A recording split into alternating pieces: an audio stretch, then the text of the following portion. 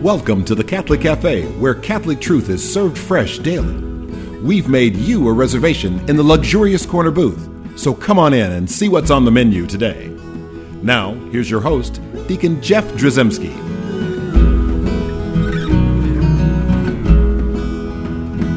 Greetings and welcome to the Catholic Cafe. I'm Deacon Jeff, sitting in the luxurious corner booth of the Catholic Cafe, sitting here with Thomas Patrick Dorian. Yes, sir. And Sam Ziggy Rodriguez. That's me. What is, did we ever decide your actual real middle name? Doesn't have one. Agnes? I mean, what is it? No, I was not born with a middle name. Seriously? Yeah. That's why we gave it Ziggy. That's why. That's right. Saint Ziggy. Yes. Yes. It's a sign. It's a sign, yes. Ziggy. Yeah, he's losing it. He's the patron saint of Stardust. Yes, exactly right. And makeup for some odd reason. Okay, so we have that behind us now. So this is an interesting topic. Yes. And I think this is like show number 525 in our history.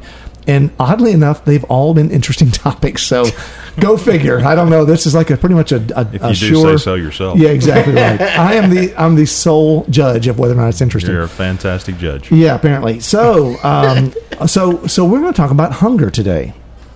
Now, it's odd that maybe not so odd that we're at a cafe, and there's chocolate donuts sitting in front of us right now.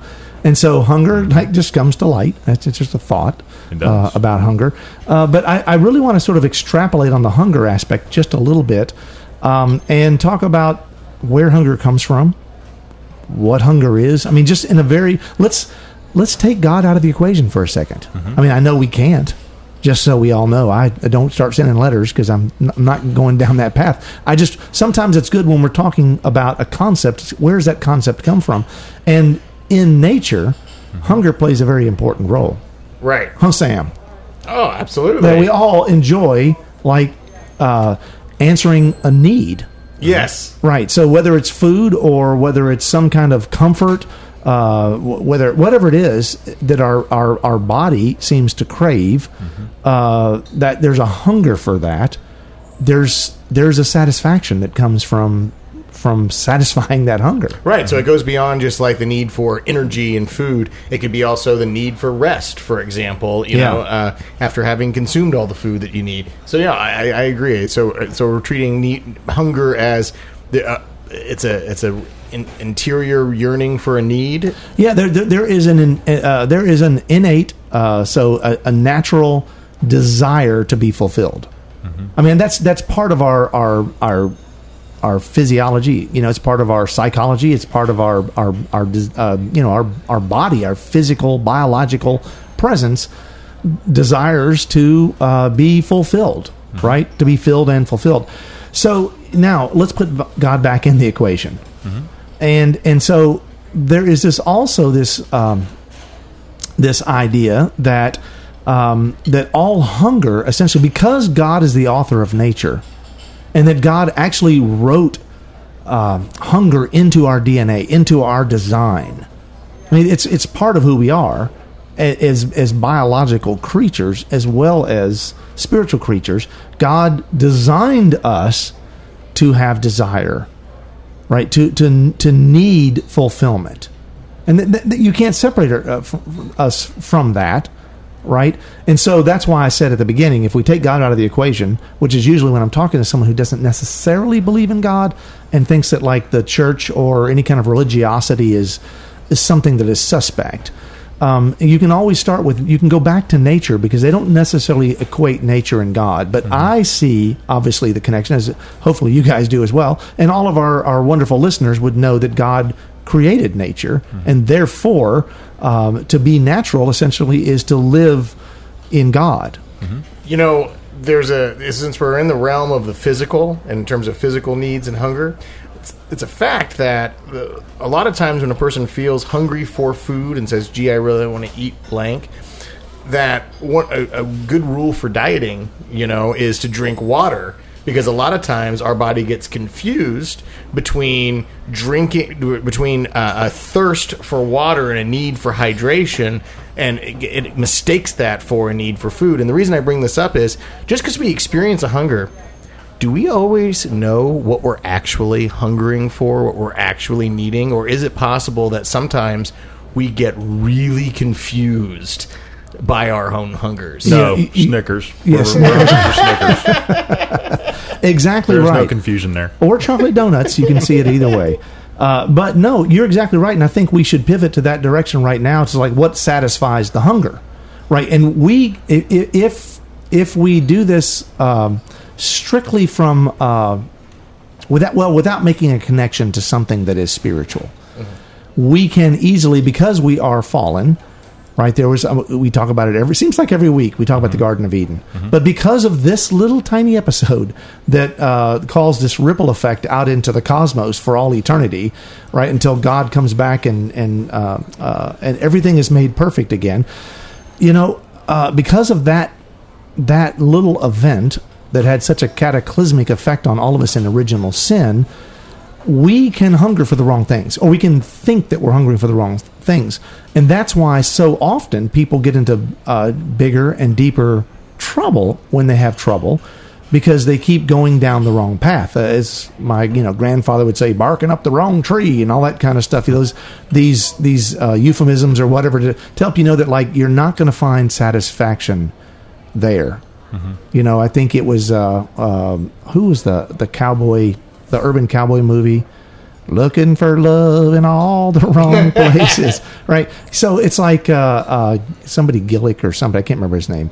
But anyway, a great prophet of our times. And I think a lot of times we get into trouble because we're looking in the wrong places. We're trying to be satisfied, and that inherent, innate desire to be satisfied is not bad. But we will feed that desire with bad things quite often. Our hunger, it's a natural thing, and it's a good thing, and it tells us something, but it doesn't tell us the whole picture. We can't rely on our hunger to actually tell us what we ultimately need. That's right. And it's why some people who have become prone or fall into addiction, right? Because things get a little worse and worse and worse, and they keep trying to fill that hole. And when they fill that hole with whatever it is, food, power, drugs, sex, whatever the lust, the problem is, when that hole just gets bigger. St. Augustine. Oh, Yeah. Our hearts are restless. That's right. They're truly restless. Isn't it amazing that, you've rubbed off on on Tom there, because Tom suddenly, he's now the great prophet monger. And I think that's beautiful. And you've left poor Sam here in the dust. Go ahead, Sam. Well, no. Actually, our hearts are restless until we rest in thee. 100%. I agree. That's one of my favorite quotes. Actually, I was going to come in with a quote, but not from a canonized saint, but from a modern evangelist that most of our audience has probably heard of, Matthew Kelly. He has a great quote it really smacked me in the face when I first heard it, which is, "You can never have enough of what you don't need." There you go. Right. Exactly. And so the hole will not be filled. Yeah. Right. And there's a frustration in that, because people keep wanting that natural desire to be fulfilled. Right. That natural desire to be satisfied is inherent. It's innate in who we are. And there's a frustration because there's yet another prophet that we'll quote, a great, I don't think he's canonized. No, he's not even dead. There's questions about that. It's Mick Jagger, right? I mean, I can't get no satisfaction. I mean, right. at the end of the day, it's a song of frustration, right? Because I can't get satisfied. I can't get satisfied. And if you go down the laundry list of things that people try to find satisfaction in, invariably they're going to be the wrong things, right? Invariably, it's going to be, you're going to come up short. Because, again, I think that we would propose, and I think most people listening are like, I wonder what he could say would be the only thing that satisfies. So I'll pause for 3 seconds, and everybody, just in your mind, fill in that blank.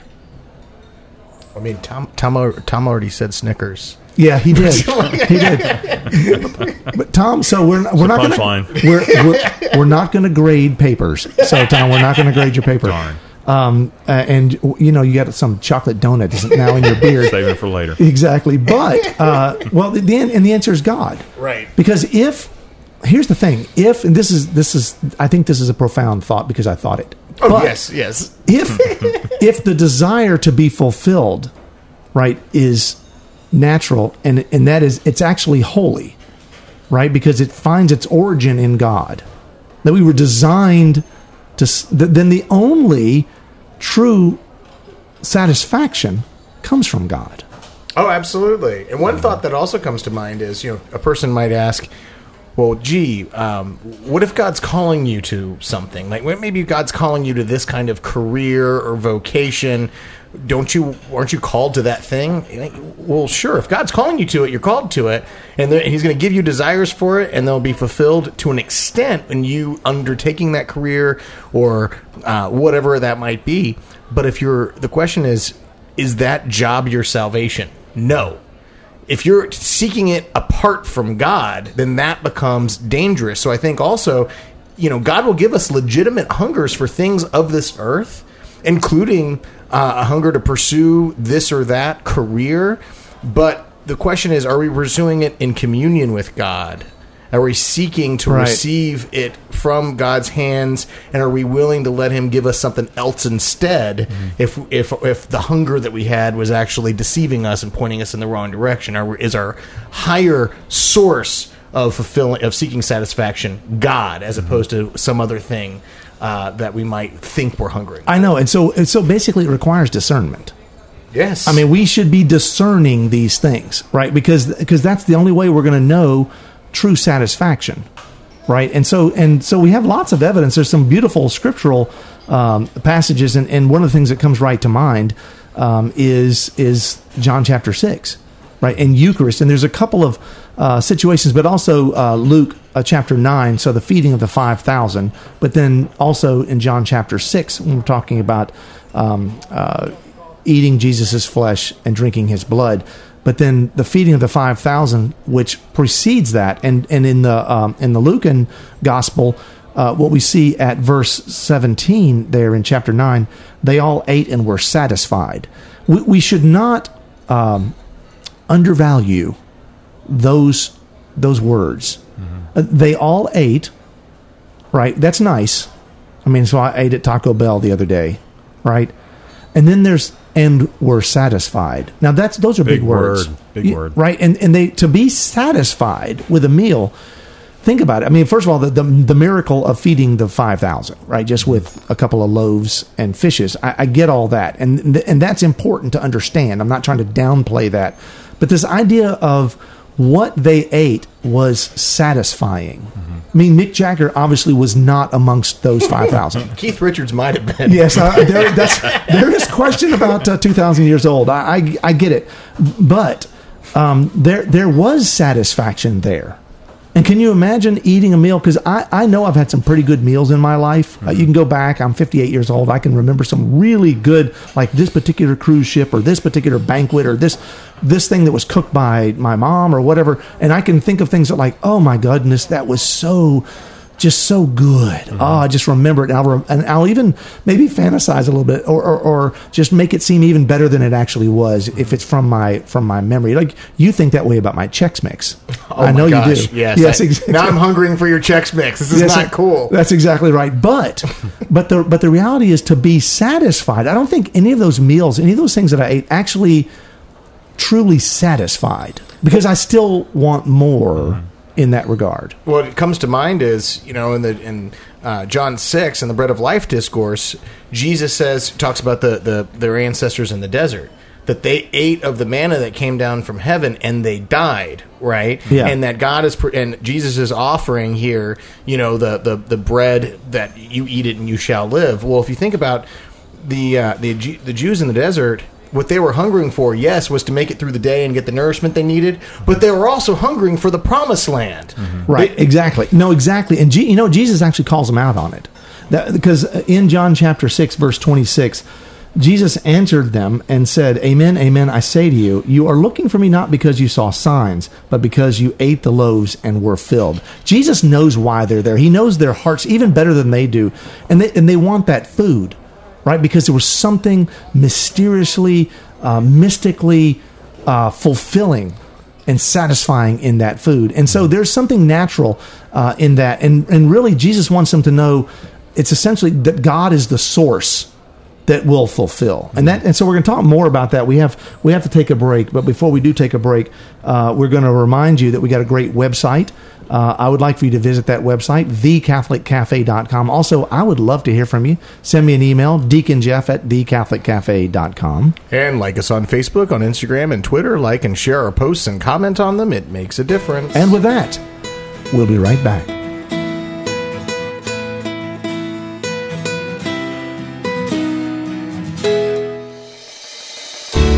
I'm Bess Drzymski, and this is another great moment in church history.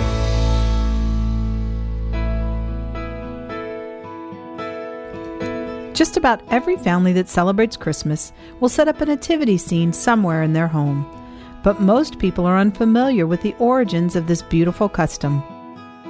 The solemn tradition of the Christmas creche was started by none other than St. Francis of Assisi in the early 13th century. Just a few short years before his death, St. Francis traveled to Greccio, a small Italian town built on a beautiful mountainside, so that he might celebrate Christmas there. But because the local church was not near large enough to hold all those who desired to attend midnight mass, he sought permission from the Pope to hold mass in a niche in a mountain wall in the town square. But this midnight mass would prove to be quite unique. St. Francis set up the altar in preparation for the solemn occasion. St. Bonaventure, in his work The Life of St. Francis of Assisi, written just after the death of St. Francis, takes up the story from here. He says, "Then he prepared a manger, and brought hay, and an ox, and an ass to the place appointed. The brethren were summoned, the people ran together, the forest resounded with their voices, and that venerable night was made glorious by many and brilliant lights, and sonorous psalms of praise. The man of God, St. Francis, stood before the manger, full of devotion and piety, bathed in tears and radiant with joy. The Holy Gospel was chanted by Francis, the Levite of Christ. Then he preached to the people around the nativity of the poor king, and being unable to utter his name for the tenderness of his love, he called him the Babe of Bethlehem." That would be special enough if the story ended there, but it doesn't. St. Bonaventure then goes on to tell us that a miracle occurred on that cold and clear Christmas morning on the mountainside. After St. Francis prayed before the tiny wooden manger, a beautiful baby appeared for all to see, sleeping in the manger. It was the Christ child. The entire town and all those pilgrims who had come to celebrate midnight mass with St. Francis were genuinely moved by this miraculous event. Not only that, but, lest anyone in the town should doubt, there were many stories of the miraculous healings that came from touching the hay on which Jesus slept. And so, to this very day, the tradition of the Christmas creche, the nativity scene, is held with great reverence in the homes of Christians throughout the world. I'm Bess Drzymski, and this is another great moment in church history.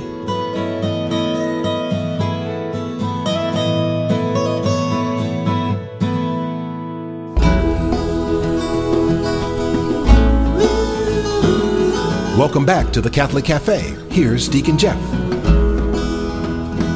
And we're back in the luxurious corner booth of the Catholic Cafe. I'm Deacon Jeff, and we are talking about hunger, and certainly we're talking about the idea that that hunger can really only truly be satisfied by the divine, by God, that it's natural and normal and even holy to be hungry, right? But there's this, we got a built-in compass that points us to God. Everything that we do should point us to God, and so hunger is one of those things. This whole topic started because I got a letter, and I want to read from that letter. And the letter is actually from, I won't say his last name, but it's from Kenneth. And so a little shout out to Kenneth and the guys that are with him. Kenneth is currently incarcerated in a nearby jail, and so he's in prison, and Kenneth wrote this lovely letter to me, and it actually sparked me and made me think a little bit about the concept of hunger, and has nothing to do with prison food. I hope that they have decent prison food, but maybe it's not great, but the reality is this is a hunger that's profoundly deep, and I just wanted to read this quickly. I am writing to tell you how much we all enjoy your program, The Catholic Cafe, every Sunday morning at 10 a.m. Prior to the COVID-19 crisis, we enjoyed once monthly Mass with Deacon Bill Davis overseeing this program. We, practicing Catholics, now have no monthly Mass. Our copies of The Word Among Us is not given out until the last of the month. This request is to seek your assistance in obtaining Catholic reading and study material in paperback form, as our library has no material for us.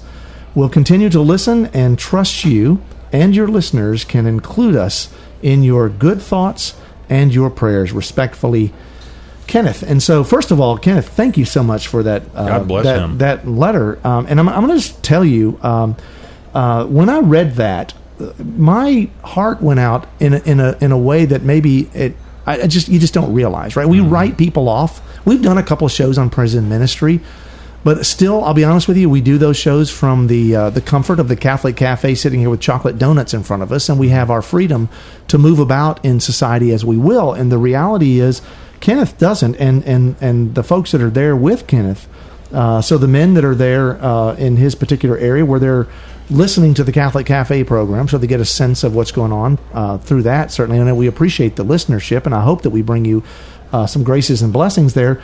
But what he's speaking about, like, it just makes me, like, we take for granted our ability to do those things.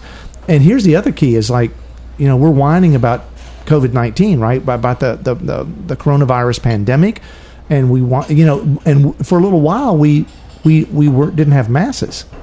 Well, so still in prison, they're not having masses because people aren't able to go in as they were able to before. And so Deacon Bill, who does a great prison ministry in the Diocese of Memphis, he's involved in that. He's basically kind of waylaid. He's just kind of basically just sort of sitting by the wayside, waiting for them to say, we can do this again. Right? So he can't do it. So now they have this hunger for Mass. He said, we practicing Catholics, he says.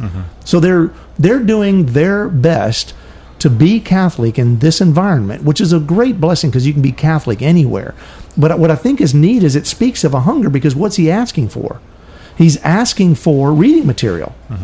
And so it made me think, like, well, what can I do? And I started thinking about my position at the diocese and realizing that I've got a room that's filled with probably 300-400 books. Now, not all of them are going to be things. They're like free samples that some of these folks sent out, like Ascension Press and some of these great Our Sunday Visitor, etc. But they're for like school kids and things like that, about how to learn the faith and things like that. But some of them are very appropriate. So I'm going to put together a box. Oh, wonderful! And send them his way. And I happen to know Deacon Bill Davis, and so we'll be able to, as soon as they open that place up again, we'll be able to take them over there and allow some of these guys to have some access. But it tells me about their hunger for God. Well, the hunger for reading materials, actually related to God, can go far. And I say this because a lot of people don't realize that the history of the Catholic Church in Korea was it's the only time in which a diocese was actually founded by, or there were lay people in Korea who read about the Catholic Church, read about Christianity, read about Catholicism, and asked the Vatican to send them clergy.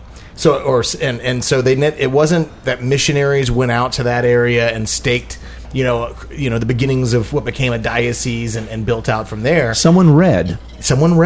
And invited others to read, and they just came to the conclusion as a group, this is true. And enough people reached out to the Vatican that, moved the heart of the church to include Korea into there. So it's a very unique history to Korea, but that just tells me right there, that piece of history tells me, gosh, so much can happen just by people hungering to just read about God. Right. So I truly believe that Kenneth and those that are with him there in prison know that true satisfaction is only going to come from God. That's their experience thus far. And so, it leads us to this question, like, how do you satisfy the hunger then? I mean, I think Kenneth has an idea here. Maybe he wouldn't have, written it out that way or said it that way. Like, well, we have a hunger for God, and so therefore we need more reading material. The reality is how can I have more God in my life? And in his particular circumstance, well, reading material in paperback form is what it would take. And so I'm going to do my best to answer that.